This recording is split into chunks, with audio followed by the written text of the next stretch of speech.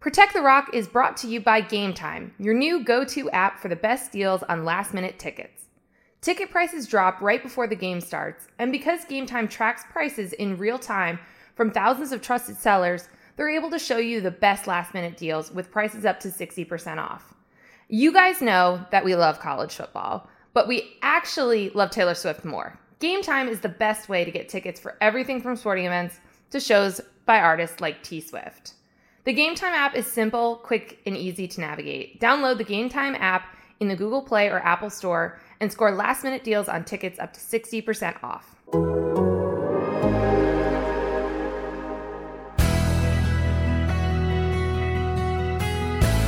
And we're going to enjoy this tonight, but on Friday, we're going to have another team meeting and we're going to get locked in on next year.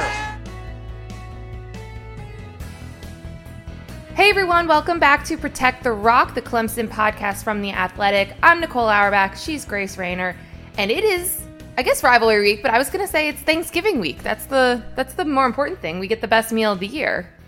Happy Thanksgiving, friend. Happy Thanksgiving. We should have a virtual Friendsgiving, don't you think?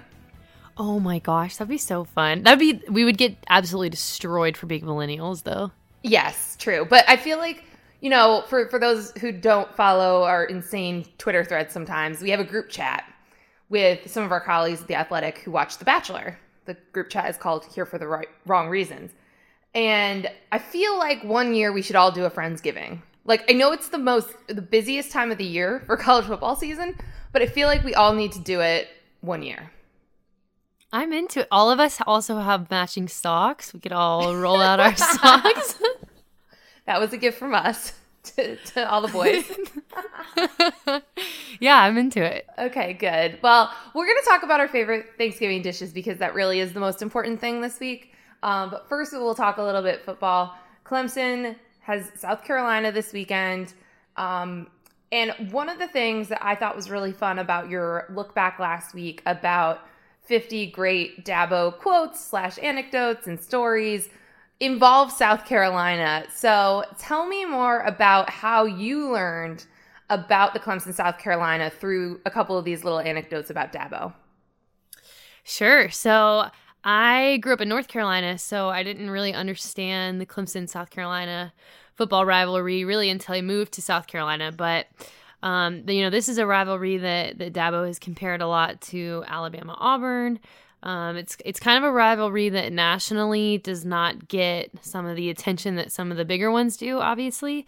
But still, man, just as passionate. South Carolina is obviously a pretty small state, and so you were born into one or the other. And it's funny to listen to Dabo talk about the rivalry before Clemson flipped it, because probably one of my all-time favorite stories of his is he would, Dabo, like everyone asks for photos, and he's a pretty jovial guy, so he'll usually oblige. And there was this streak where all these South Carolina fans would ask him for a picture, and then right as the camera was snapping, they'd hold up 5 fingers to 5-bomb him for the fact that they had beat Clemson 5 times in a row, and Dabo had no idea. When did he find out about this? Eventually, someone told him because it was going all over social media, and I will never forget Clelin Ferrell, now with the Raiders, but he was saying that when they found out about it, he just could not stop laughing because Dabo was like big time cheesing in all of these pictures. And so some of the Clemson guys were really mad. I just remember laughing so hard because Cleveland thought it was hilarious. But yeah, just like needless to say, this is a rivalry that is year round on both sides for sure. Yeah, absolutely. And I feel like those types of stories are a lot better when you've flipped the rivalry and you can make fun of how things used to be. I mean, as everyone knows, I'm a Michigan grad, and, it's like 14 to 15 years, Ohio State in that rivalry. Like, it's really not that fun when it's lopsided. But at least in this one, because it has been streaky lately, like, it's kind of split. At least, like, both sides have had their little runs and their photos and their 5-bombing, which is that what it's called? Is that what you call it? That is what it's called. Yeah, I feel like I'd be too scared to do that. Like, I don't know. I'd be too scared to disrespect a college coach like that. Well, the funny part would be, like, if those people then, like, posted on social media and, like, tagged him in it, and that was how we found out about it. But that probably wasn't the case. I mean, that would take a lot of courage to do. Oh my gosh, yeah. But that's the thing. He doesn't have like a Twitter or an Instagram. So you couldn't really do it anyway. Yeah, but someone showed him. I mean, maybe his kids or his players, but can you imagine being a fly on the wall when I think he said that his reaction was like, son of a gun. You know, these guys. So Dabo. So Dabo. So obviously, like, Clemson is, big favorite in this game. We've talked on this pod about how, they get dinged for their schedule, where they do have 2 SEC teams on their schedule, and, they can't really necessarily help the types of seasons that these teams have had. So, I mean, let's say it goes about how we expect, which is Clemson to win big. And yes, it's a in-state rivalry, and there's vitriol and all of that, and things could stay tighter because of that. But is there anything that you want to see out of Clemson in this game? Like maybe that they could be pushed in certain ways that other opponents haven't been able to? I think the biggest thing that I'm looking for is when we talk about Clemson, and when the committee has talked about Clemson these past few weeks, they've used that word dominance. Mm-hmm. And so that's probably the thing I'm going to be paying the most attention to is, okay, Clemson's now won 6 games by 30 or more points. Is this an outing where that trend continues? Is it a little closer? I tend to believe that Clemson will have no problems, and I expect them to win big, but this is a game that, it's a passionate game. And then I guess there's a little bit of added interest in knowing what South Carolina did to Georgia. So I'm just kind of looking at it from the eye test. Yeah, I think that that's actually a pretty important thing. I guess if Clemson wins out here and Georgia stays with that one loss, like, I don't know if they'll be compared directly, but common opponents do sometimes come into play and do matter. It's going to be interesting to me. I want to see, if just Trevor Lawrence can continue to perform at such a high level and just make basically no mistakes. This is a South Carolina passing defense that's ranked in the bottom half of the SEC. And listen, like, the SEC is turning into a league that has these quarterbacks like Joe Burrow now. So that doesn't necessarily mean that they're all that bad. I mean, they're giving up, 227 passing yards per game. So, I mean, I do think that there's going to be opportunities for Trevor to exploit that. But I would love to see, that we've been kind of tracking his touchdown to interception ratio and how that's shifted as the season has gone on. So I'm curious about that. I'm curious about whether, because it is a bigger game, because it's an SEC opponent, maybe people will watch Clemson, which, like, I still don't think people have really watched them in the last month. Yeah. And maybe that gets Travis Etienne into a Heisman conversation as a long shot. I don't know.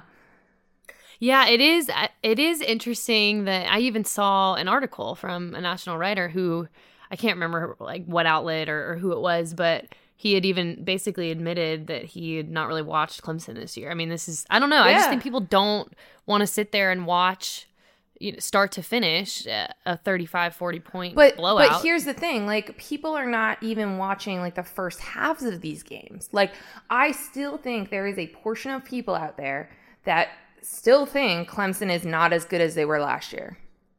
Yeah, I think there is too. They watched the fourth quarter of North Carolina. They watched some of the Louisville game.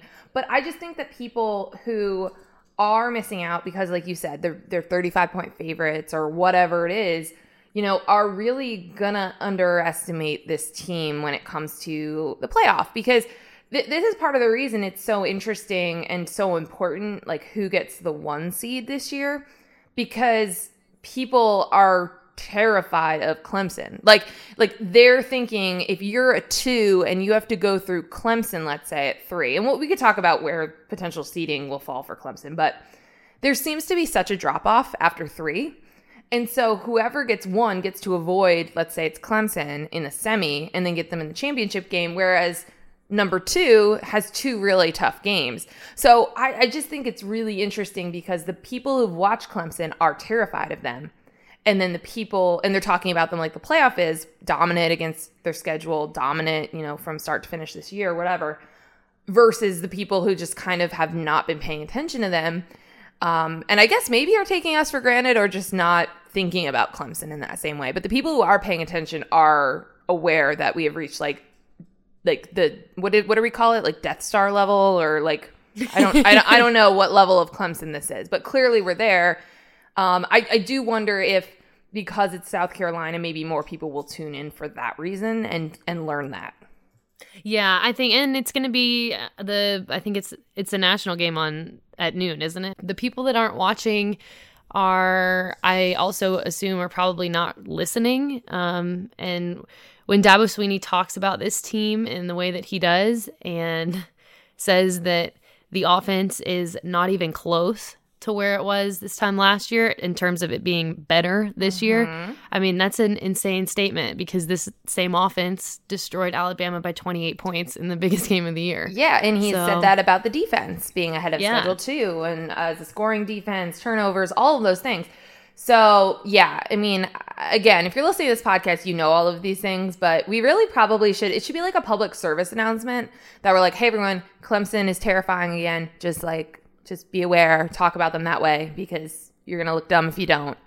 Right. I do wonder also, and tell me if I'm wrong here, I think I see a scenario where Clemson could go higher than 3 in the final rankings. Does that sound crazy? No, I don't think that's crazy. I mean, a lot of Clemson's fate, as we have talked about before, it depends on other teams. Yes. But I don't think that it's unreasonable to think that Clemson could make a jump. I think we've seen LSU's defense not being close to the defense of Ohio State and Clemson, right? And we've talked about them as complete teams. But Ohio State did not look amazing against Penn State. And a lot of it was self-inflicted mistakes and turnovers and things. But they seemed more human. And I wonder if there is potentially an opening. If all 3 stay undefeated, I mean, I think we would assume that LSU would probably still stay up in that 1 spot because they would be adding a win over a top 5 team in Georgia in the SEC title game. But if the committee really does want, really does value balance and complete teams, I think you could make that case for Clemson to slide up a little bit. I mean, maybe if they're going to face the winner of Virginia Tech and Virginia, right, in the conference championship game. If it's Virginia Tech, who's just been kind of lighting the world on fire lately, like if they're a top 25 team, like is that enough? I don't know. Maybe I don't know. This might be just wishful thinking, but I'm sort of thinking out loud and wondering if there's potential flaws enough in LSU or Ohio State. One of them probably would need to lose, but I still kind of think that could be an interesting conversation. I'd love to be a fly on the wall in that room.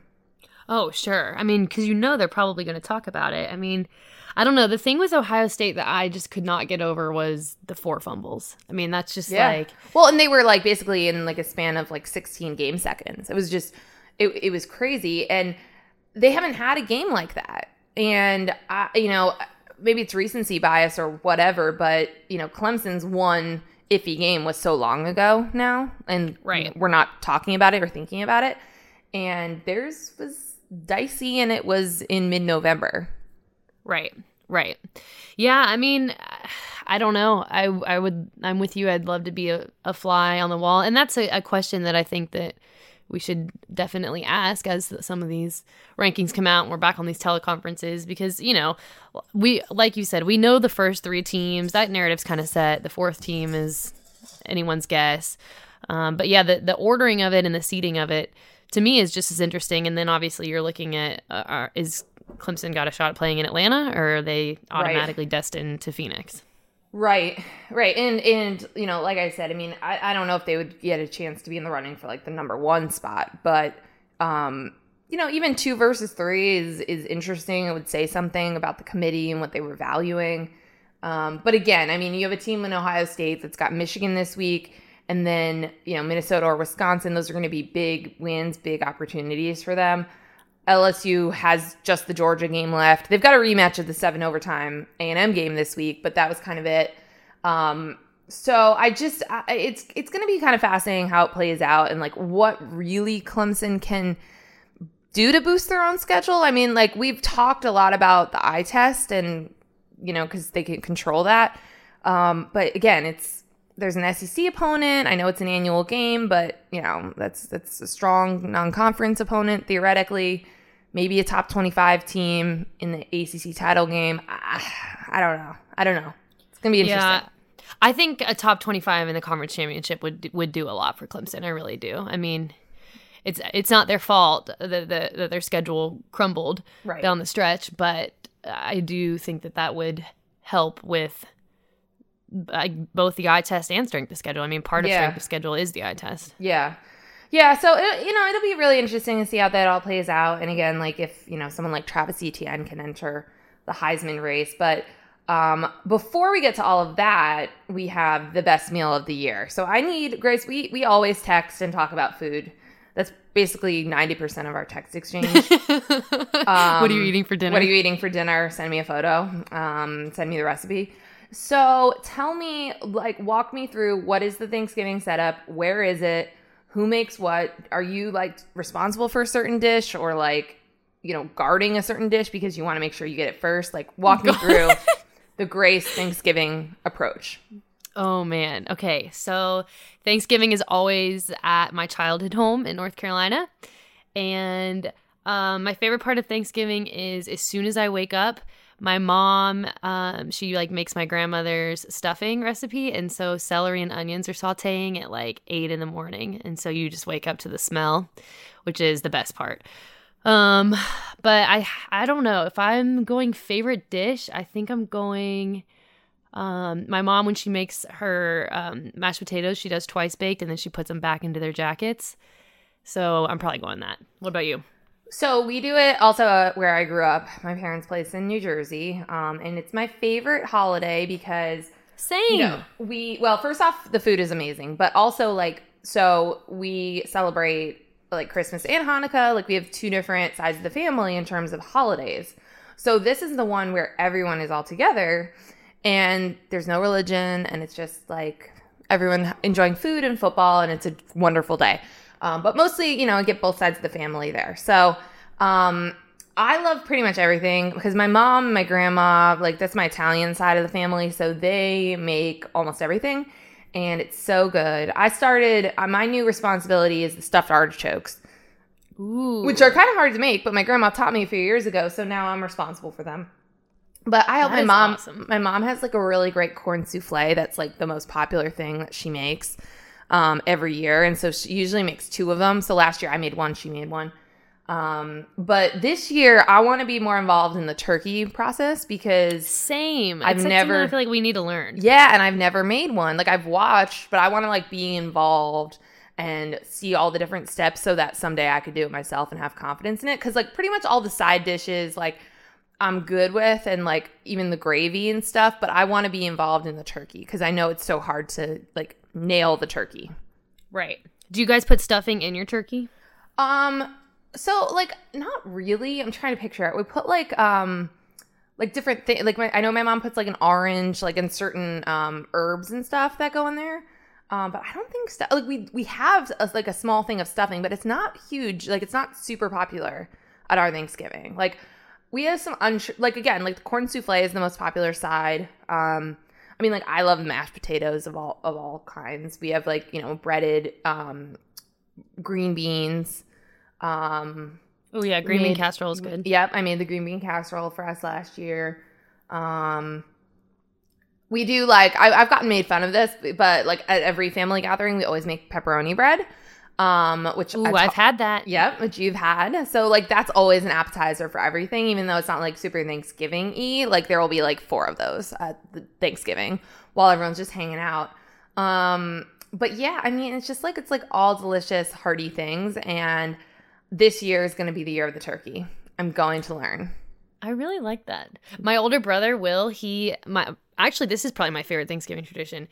I need to know if you do this because I'm a little disgusted by it, but maybe I need to try it. He is he'll make his plate and then in one bite, he's got 8 different things. He is a perpetual mixer. See, I don't know. I don't like doing that at all. He'll go in one bite, he'll go mashed potatoes, green bean casserole, the cranberry sauce, stuffing, and a piece of turkey and gravy on top. That gives me anxiety.